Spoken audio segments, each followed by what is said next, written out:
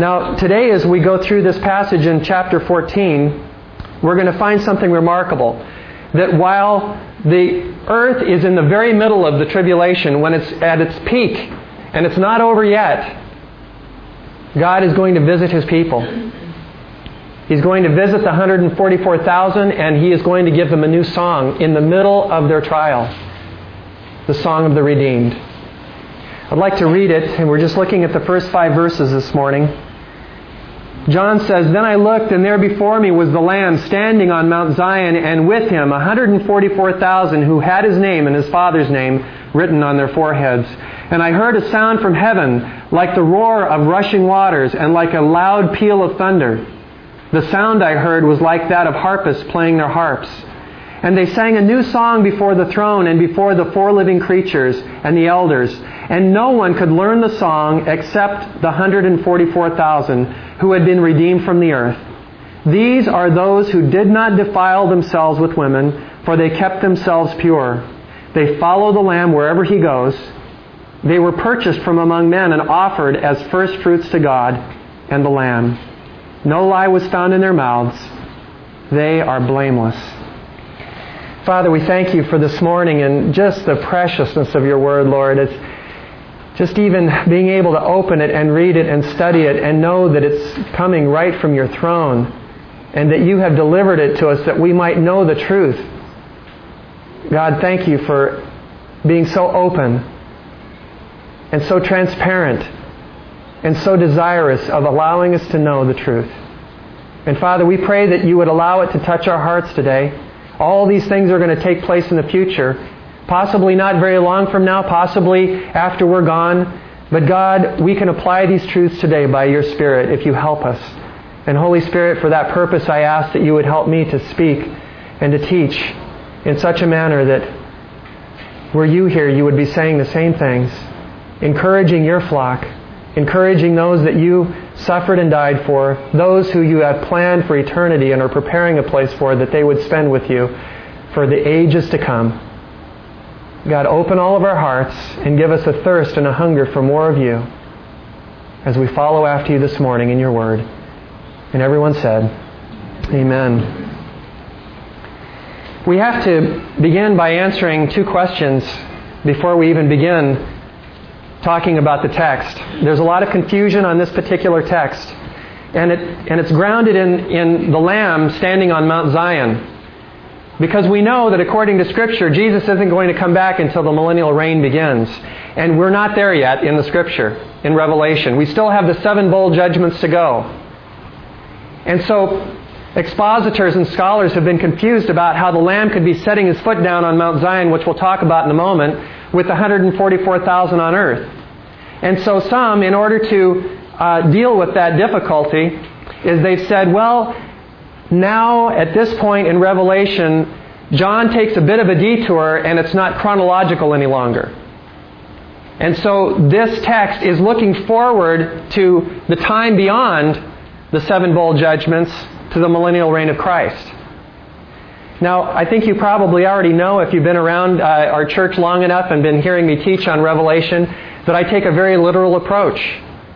And I think that's how the Scripture should be taken, literally.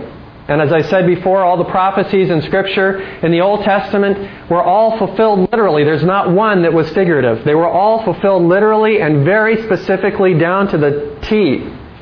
And the same will be true of these prophecies in the book of Revelation. And the other thing that I find interesting is that there's a pattern of John in this Revelation. He keeps saying, if you look back through the book that we've studied so far, and even the ones that we're looking at, the chapters ahead, you'll see John saying, and then I saw, and then he said, or then was revealed to me something. It was this sense of the next thing that happened was this. And so to all of a sudden take chapter 14 and say, well, the chronology doesn't work for us right here because this can't be Jesus setting His foot down on Mount Zion because He's not going to come until after the millennial reign, I think is a mistake. And I think what we need to do is to wrestle just a little bit more with what this text means, and we're going to do that today and talk about that. So, in terms of when this event occurs, I think it occurs right where it says it occurs, right in the middle of the tribulation. before it's over and before the 7 bowl judgments come. After the 7 seals and the 7 trumpets, but before the 7 bowl judgments. And where is it going to take place? That's the second question. Well, I've kind of already answered that. The literal interpretation is that He's standing on Mount Zion. That's, as we're going to talk about in just a minute, it's the earthly temple site in Jerusalem. It's not in heaven. There are going to be some of the events that we're going to look at today are taking place in heaven. But according to the passage here, these events with the Lamb standing on the mountain of Zion are on earth in Israel. Now, the question is, well, how can Jesus be standing with 144,000 on Mount Zion and not come back yet? Because, we know He's going to come back at the millennial reign, and He's not going to come back until then. So how is it that the Lamb is already standing on Mount Zion at a physical location?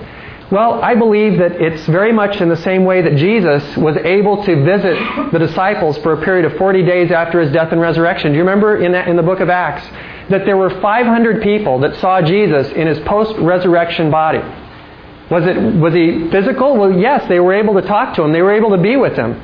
But at the same time, it was a different body than He had. It was His resurrected body, not the same carnal, earthly body, the tent that He had when He was on earth.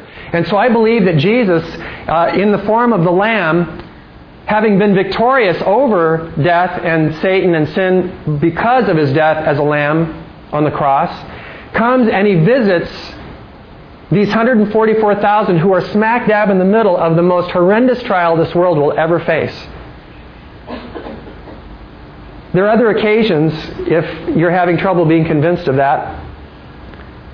In the New Testament, when God, the Lord Jesus Christ, visits different believers in the book of Acts, even after His resurrection appearances. Do you remember when Paul and Silas were in prison, and when Peter was in prison and there was a visitation, the angel of the Lord came and visited them? I believe that was the Lord Jesus Christ.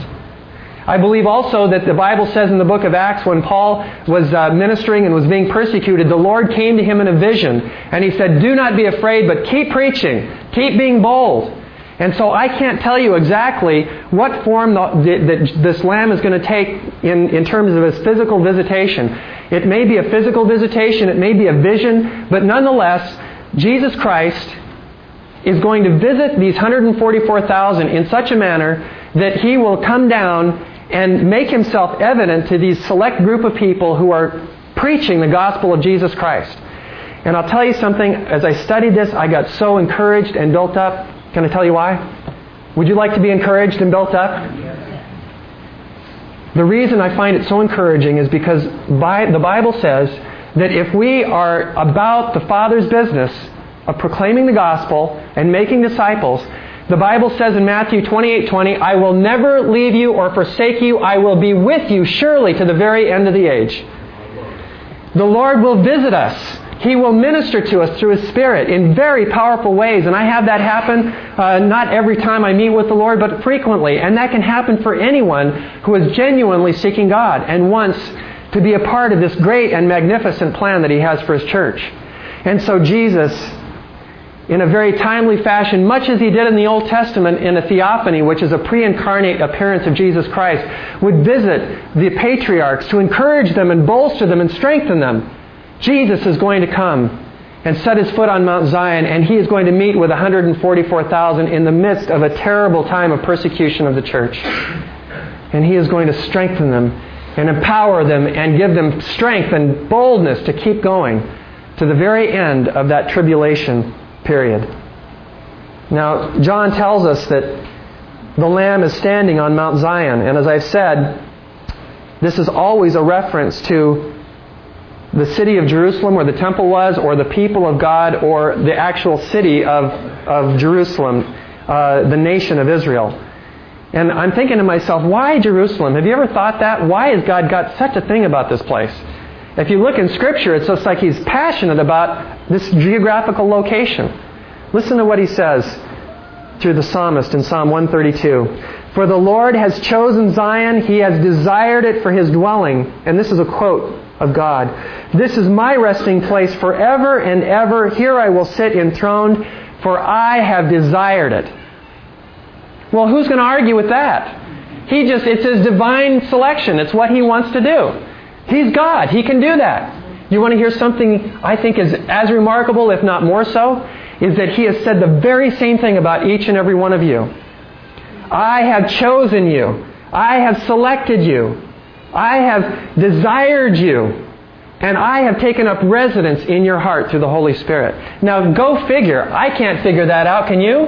I can understand Jerusalem more than I can understand Him taking up residence in our hearts. I mean, look at us. Imperfect and frail, prone to sin, prone to wander, and yet God, in His infinite love, says, I have desired you. I can't get over that. I just can't get over that. That He wants us so badly and has such a deep love for us, even in all of our failings.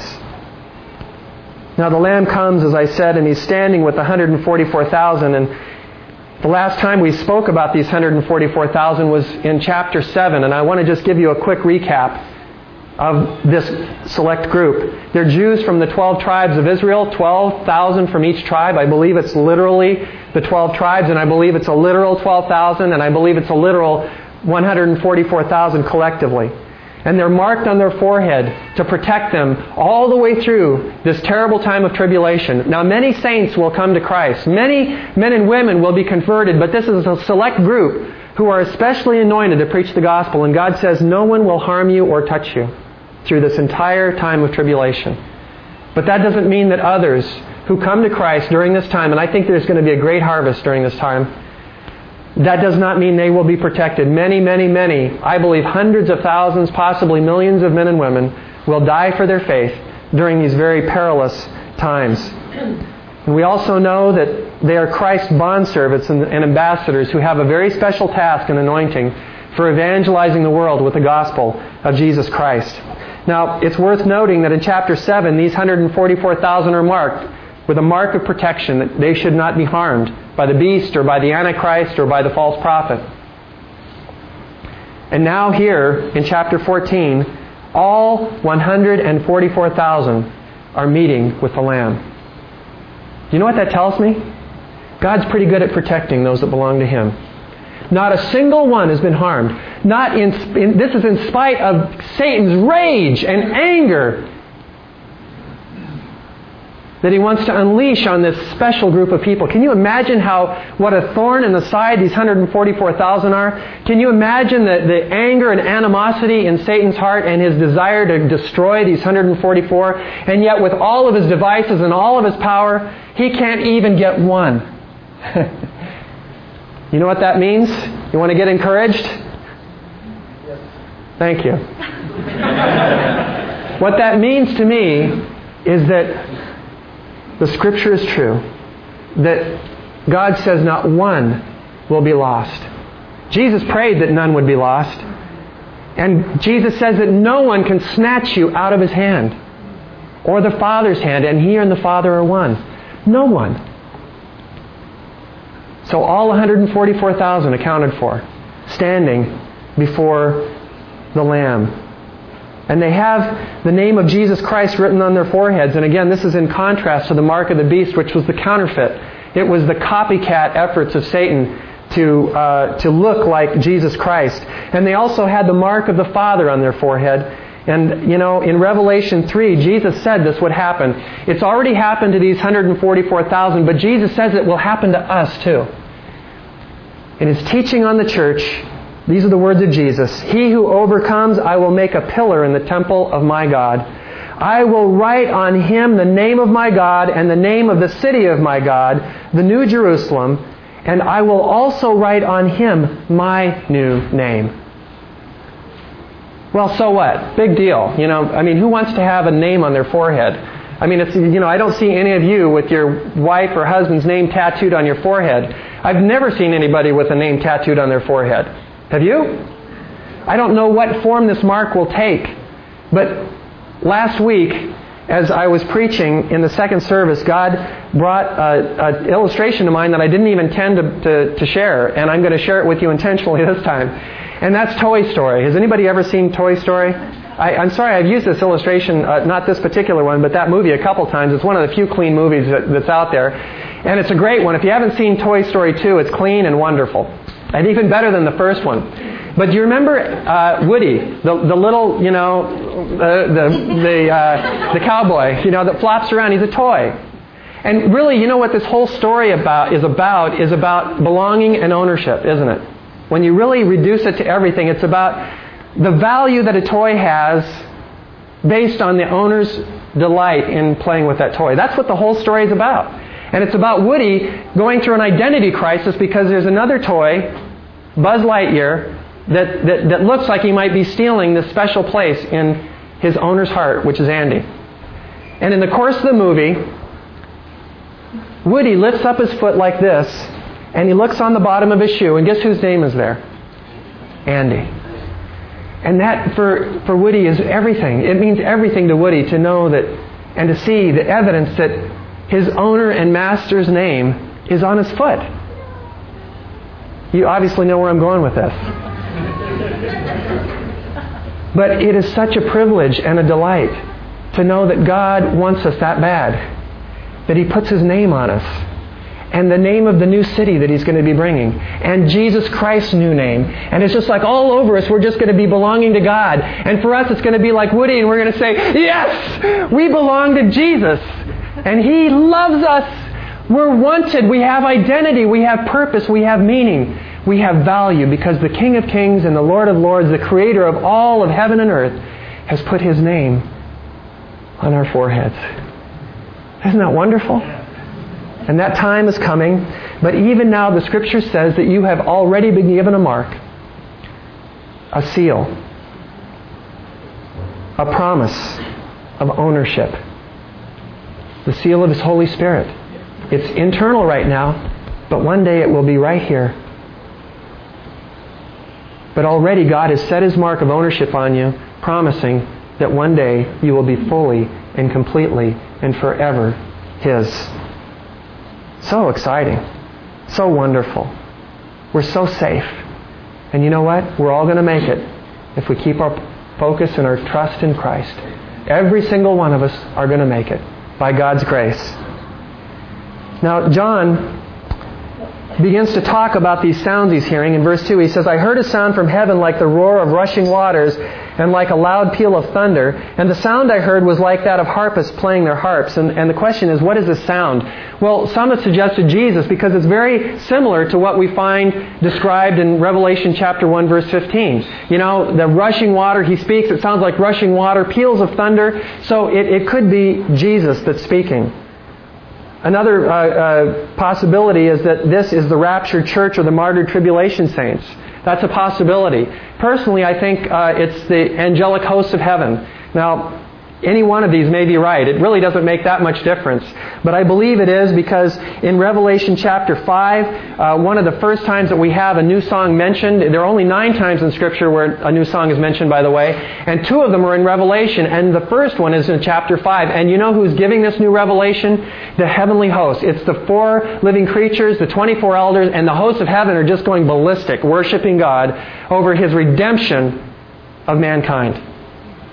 And so I believe that quite likely this is the sound of the angelic hosts, and that we have other evidence of this in chapter 19 of Revelation, where again we hear the same description of the angels in heaven and all of heaven sounding like a great multitude, like the roar of rushing water, like loud peals of thunder, shouting, Hallelujah! For the Lord our God Almighty reigns.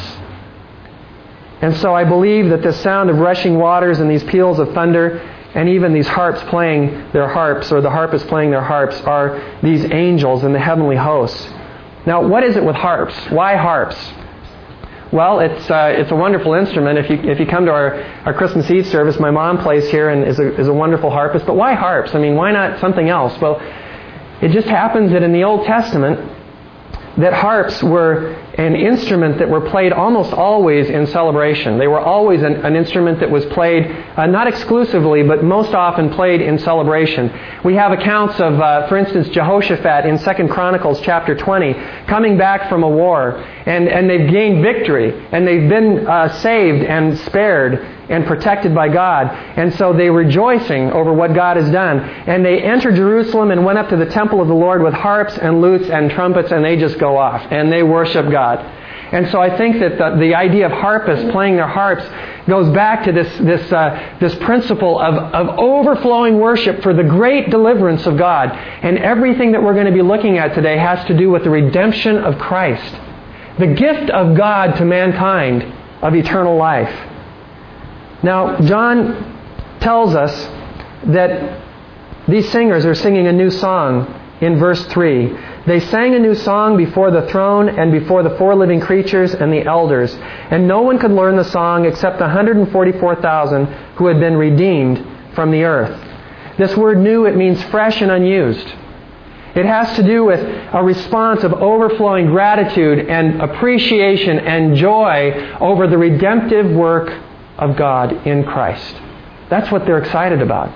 They're just fabulously thankful and appreciative of what God is doing and what He has done.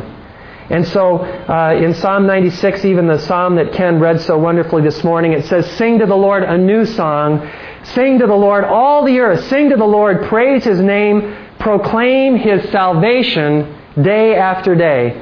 Declare His glory among the nations, His marvelous deeds among all peoples. For great is the Lord and most worthy of praise. He is to be feared above all gods." That's our God. That's our Savior. That's our Lord. Sometimes I run out of words to properly express my appreciation and my joy in my walk with God. And as you know, I have a habit of taking Mondays off for prayer and worship and being with the Lord, and then once a month to go away for a few days to just worship and pray.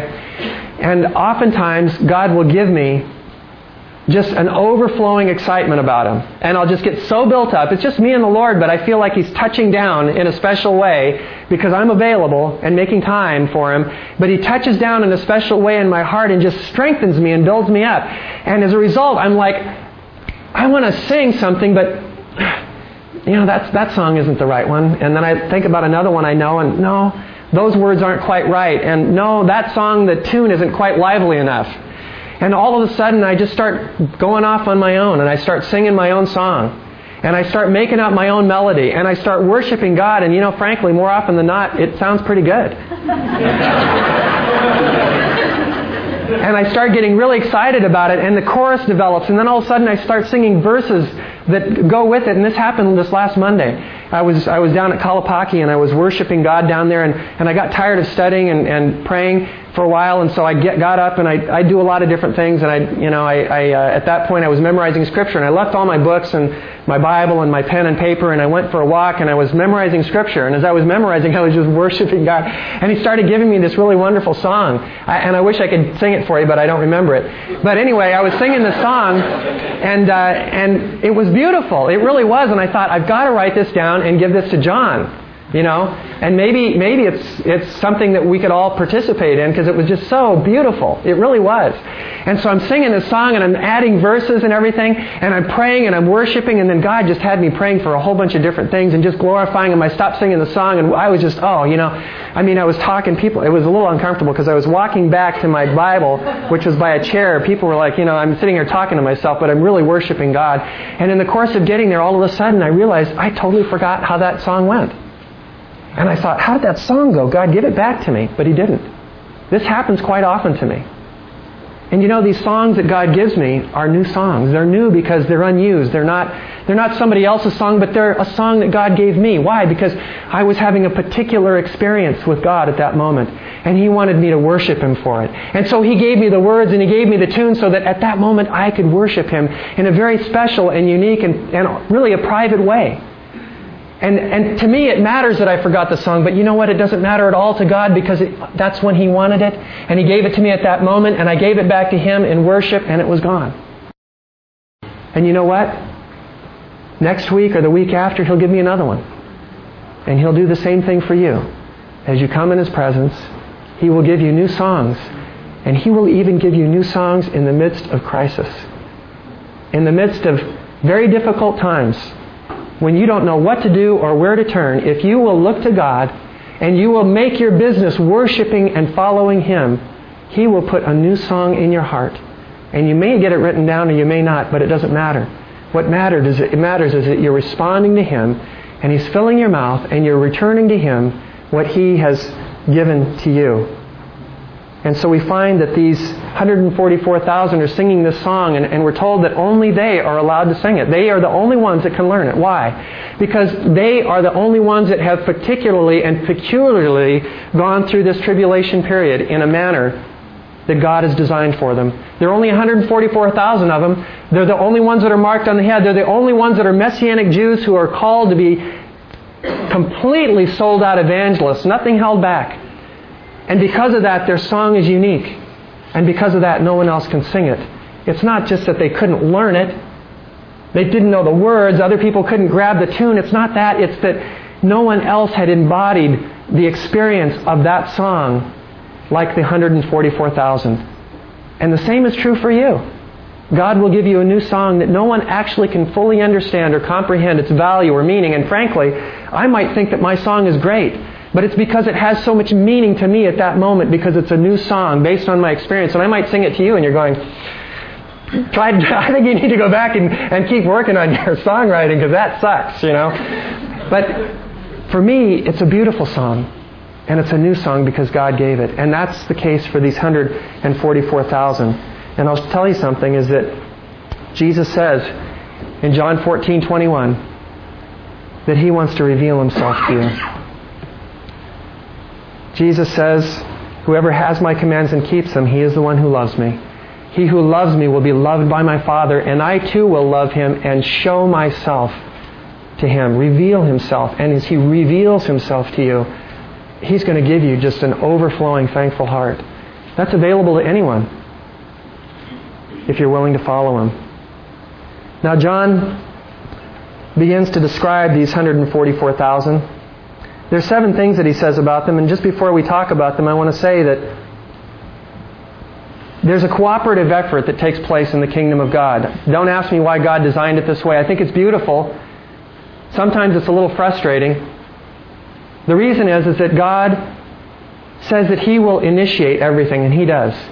But He gives us the opportunity to respond. It's really a cooperative effort between, in this case, the 144,000 and God. God redeems them, keeps them, preserves them, but God calls them to respond with fidelity, devotion, and purity.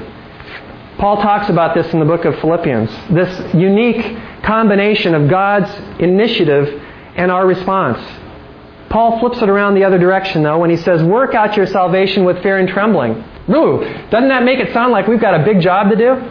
Work it out. You know, you've got to make it. You've got to do it. Come on, you know. No, not if you read the second half of that verse. We do have a responsibility, but listen to the second part. For it is God who works in you to will and to act according to His good purpose. So God initiates it. He wills it. He purposes it. And all of a sudden, we have this desire. Wow, I want to follow God more closely. And maybe that's going to happen to you even this morning. That's God initiated.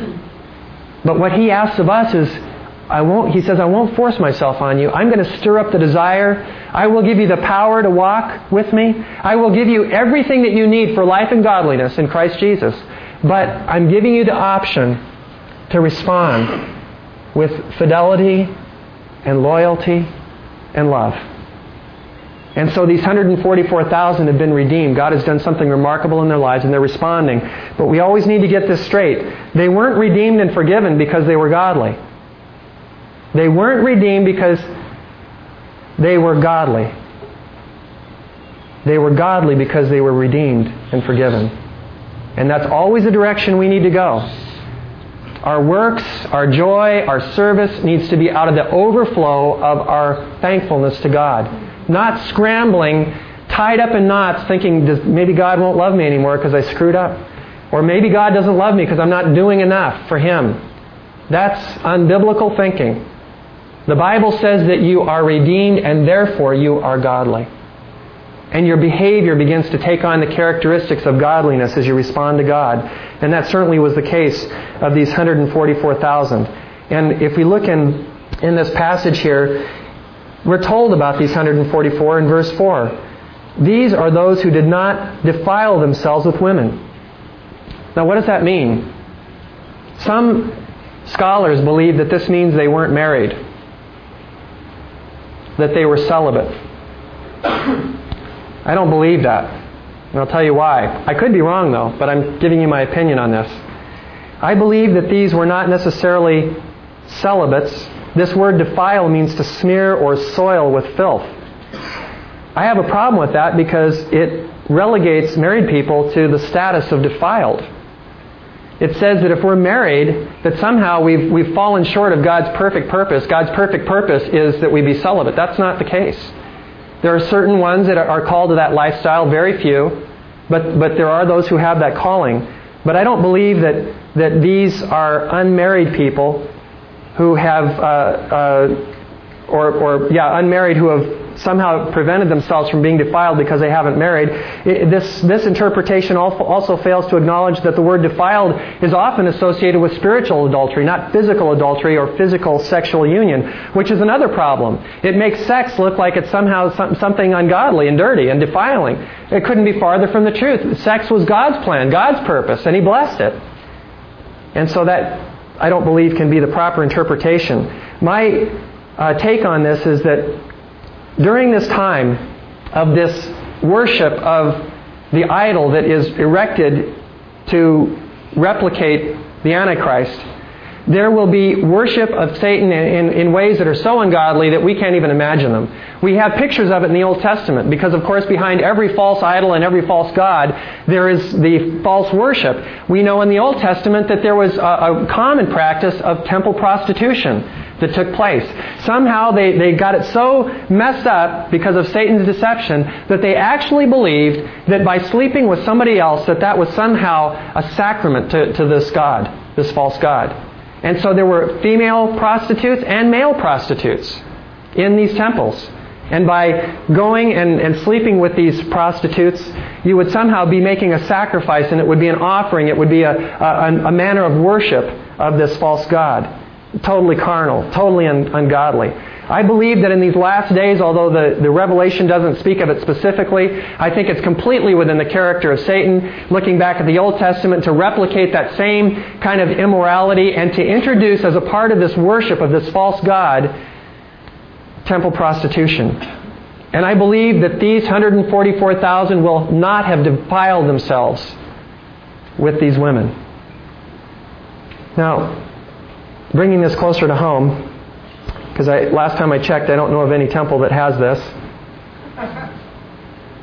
But the Bible says that in Ephesians 5:3, that but among you there must not be even a hint of sexual immorality or impurity or of greed, for these are improper for God's holy people.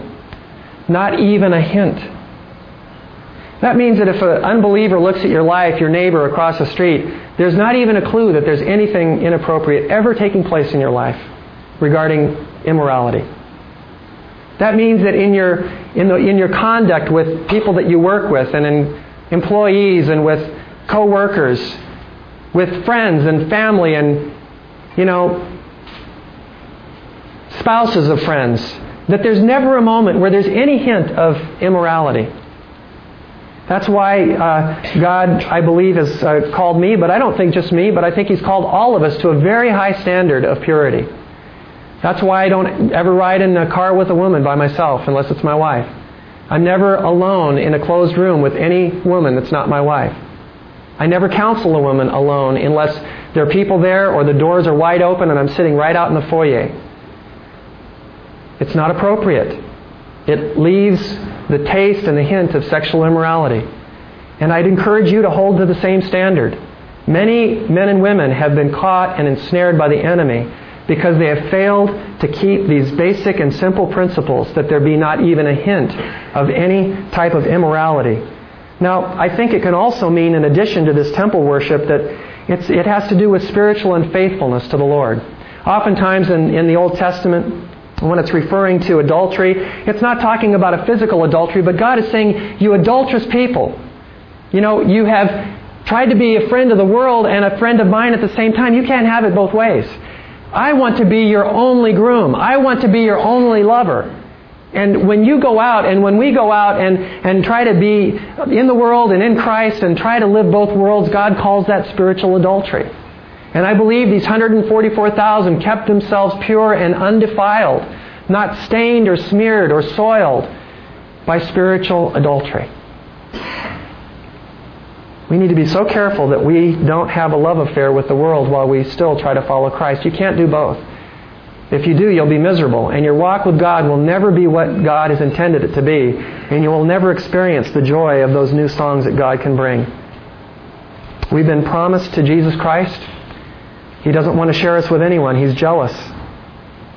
And to embrace the world and its sinful pleasures is to be guilty of spiritual adultery, and this group was not. We also are told that they kept themselves pure. Some of your versions say virgin. Almost had trouble saying that. It signifies an exclusive commitment and devotion. Now, some have taken this to mean that they were celibate, that they had never had sexual intercourse in their whole life. And again, I don't believe that for the same reasons I told you that I don't believe that they had to be unmarried. I think a better interpretation is that they were completely separated unto God. They were set apart for Jesus Christ. They were like the 10 virgins waiting for the Master to return. They were waiting. They weren't distracted. They weren't looking around and say, well, until my guy comes, let me see what else is out there. And then I'll get my act together right before he comes. No. The 10 virgins in Matthew were waiting. They were completely separated only for God. And I believe that that's what this passage is referring to. We also find in 2 Corinthians a figurative use of this word virgin, where Paul says, I promised you to one husband, to Christ, so that I might present you to Him as a pure virgin. I think to myself, as I have counseled people over the past and marriages that are breaking up and seeing adultery, and man, if you've ever been through it, you know there are few things that are more crushing and devastating than infidelity.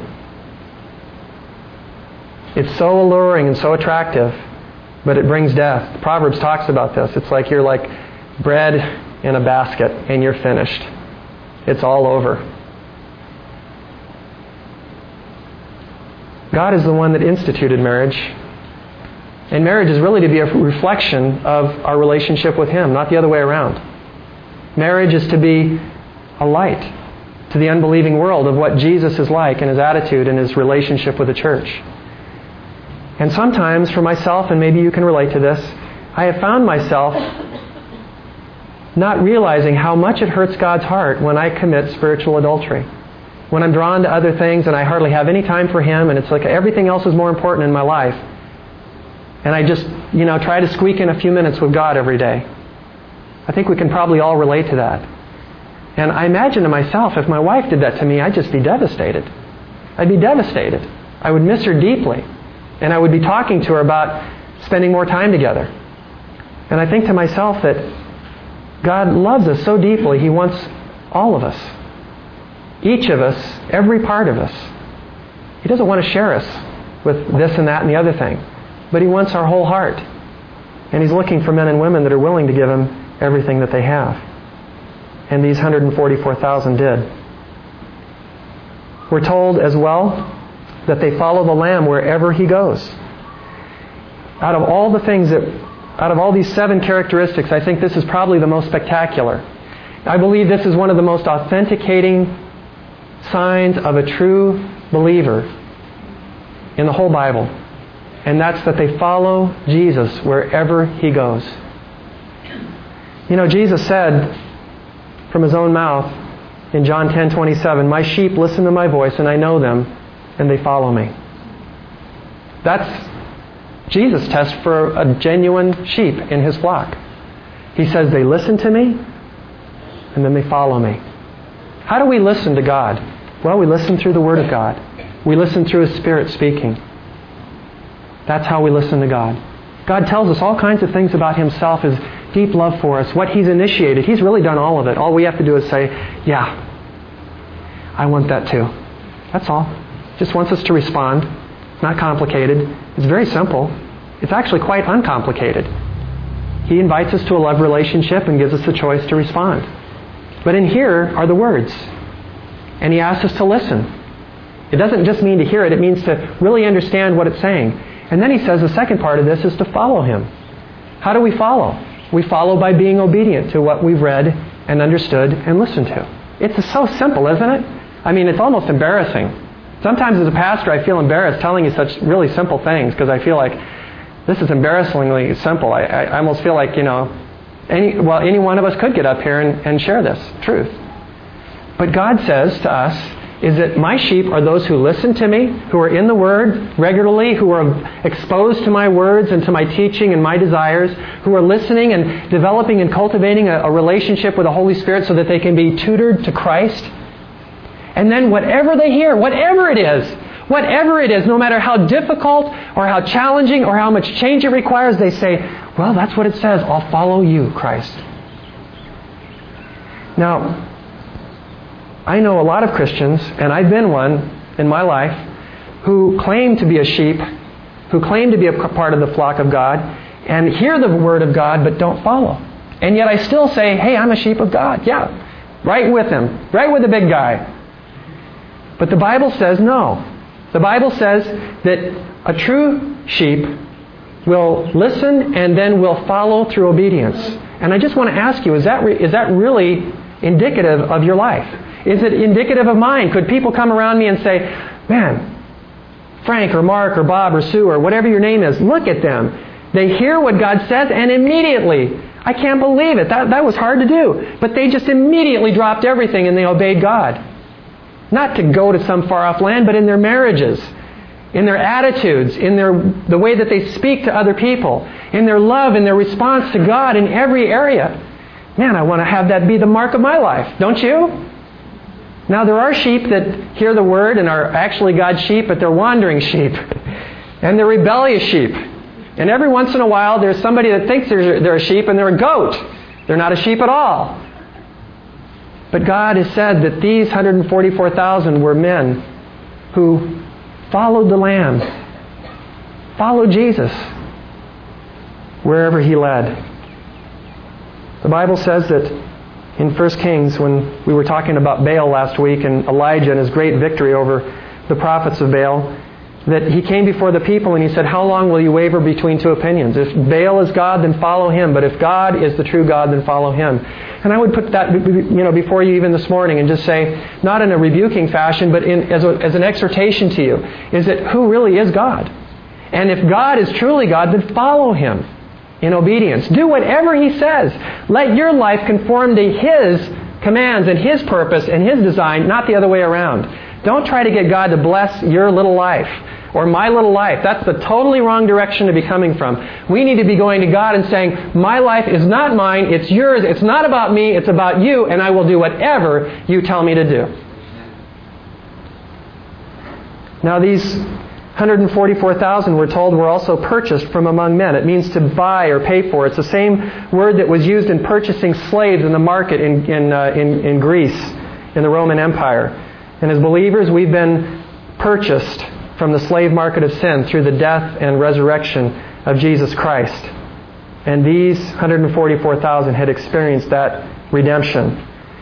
They were also the first fruits to God and to the Lamb. Now, there are two concepts with first fruits. First fruits has to do with actually a festival in Israel. It means it was the first gleaning of the harvest.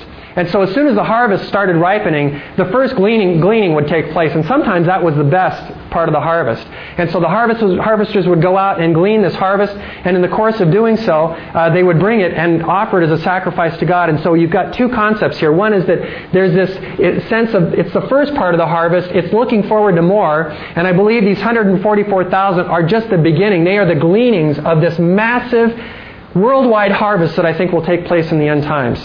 I believe that it's quite possible that the harvest in the final days will be greater than all of the history of humankind combined in the final days. And these 144,000 are the first fruits of that harvest. And I also believe that the other aspect of first fruits is the sacrifice, the devoted part of the sacrifice, which means they brought this first gleaning and they brought it before God and laid it on the altar.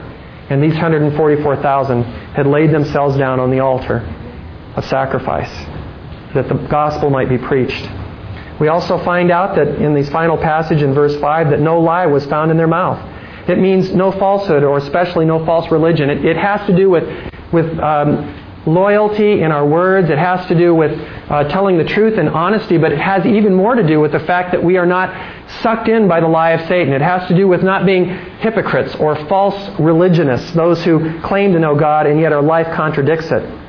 And of course, this is in contrast to the unbelieving, Christ-rejecting world at that time that will exchange the truth of God for a lie and worship the Creator or the creation rather than the Creator. And John tells us, who is the liar? Who really is a liar? Well, we see liars all the time. They're all around us. Sometimes we lie. But who is the real liar? Well, John tells us, it's the man who denies that Jesus is Christ. That's the liar. It's a spirit of Antichrist. And these 144,000 had not, in the midst of the tribulation and the suffering and the persecution, had not denied Christ. And then finally we're told that they were blameless. This is a mind-blowing thing. I want to just share this briefly. It means faultless, without blemish. They were perfect, right? They were sinless. Now the Bible says that there is no man sinless except one, Jesus Christ. They're not sinless, rather they're blameless. They are without fault before God's throne because of the finished redemptive work of Christ. The basis of our blamelessness is the same, the finished work of the righteousness of Christ. Do you realize right now, I don't care what you feel like, I don't care what Satan has been whispering in your ear, I don't even care what other people tell you. The Bible says that if you are truly born again, that you are blameless and faultless before the throne of God. Can you believe that? Man, it's almost so incomprehensible, it's hard to even grasp and get a hold of because I know myself. And to think of myself as being blameless and faultless before God is very difficult to comprehend. But that's what the Bible says is true about every man and woman who trusts in Him. God has done it. I just want to finish by asking you several questions to encourage you to examine your own spiritual life. We have a wonderful example of a new song in a very trying time with these 144,000. We have John laying out the characteristics of these believers, these tribulation saints. And I don't think it's just to give us information that we can go around and feel puffed up about. I think he's challenging us. God is letting us know what kind of men and women He's looking for. And I want to ask you, are you completely and exclusively committed to a love relationship with God? Or are you still wavering between two positions? God wants all of you. Anything less, He calls spiritual adultery. Is your life marked by a pattern of listening and then following God in obedience? If it's not, why not? That's His plan for you. If you walk out of His plan, you walk out of abundance. If you walk in His plan, you walk right smack dab into the middle of abundance. Why would you cheat yourself? Why would you allow the enemy to convince you that to walk away from obedience is a gain, when in truth it's a loss? Are you living for the purpose of God and His glory, or are you still thinking that life is about you? God is calling us. I believe with all of my heart that the greatest days of the church are yet to come. I believe that God is raising up men and women all over the globe, even right now, who are totally sold out, totally committed, totally devoted, nothing held back for His glory and His praise and His honor. Don't you want to be one of those? Don't you want to be a man or a woman who's just completely given to your Savior, who has written His name on your heart and one day will write His name on your forehead, indicating His complete ownership of us forever and ever and ever? God is looking for men and women like that, and you can be if you just respond to His initiative. Even now, as Scripture says, the eyes of the Lord range to and fro throughout the earth, looking to strengthen those whose hearts are fully committed to Him. Let's be people like that. Let's be a church like that and bring glory to God as we await His coming. Father, we thank You for this time this morning. We worship You and give You glory and praise and thanks for this wonderful time of discovery in Your Word. Thank You that You meet us with new songs even in the midst of our trials, and You laid out the qualities of these 144,000, not to impress us or to make us feel bad, but to give us something to aim for, to realize, wow, You want us to live this kind of a sold-out life. And God, we ask you to forgive us for oftentimes living in two worlds. God, call us home. Call us home to an intimate, wonderful, uninterrupted friendship and relationship with Jesus Christ. You want it, and we do too. Let it happen. In Jesus' name.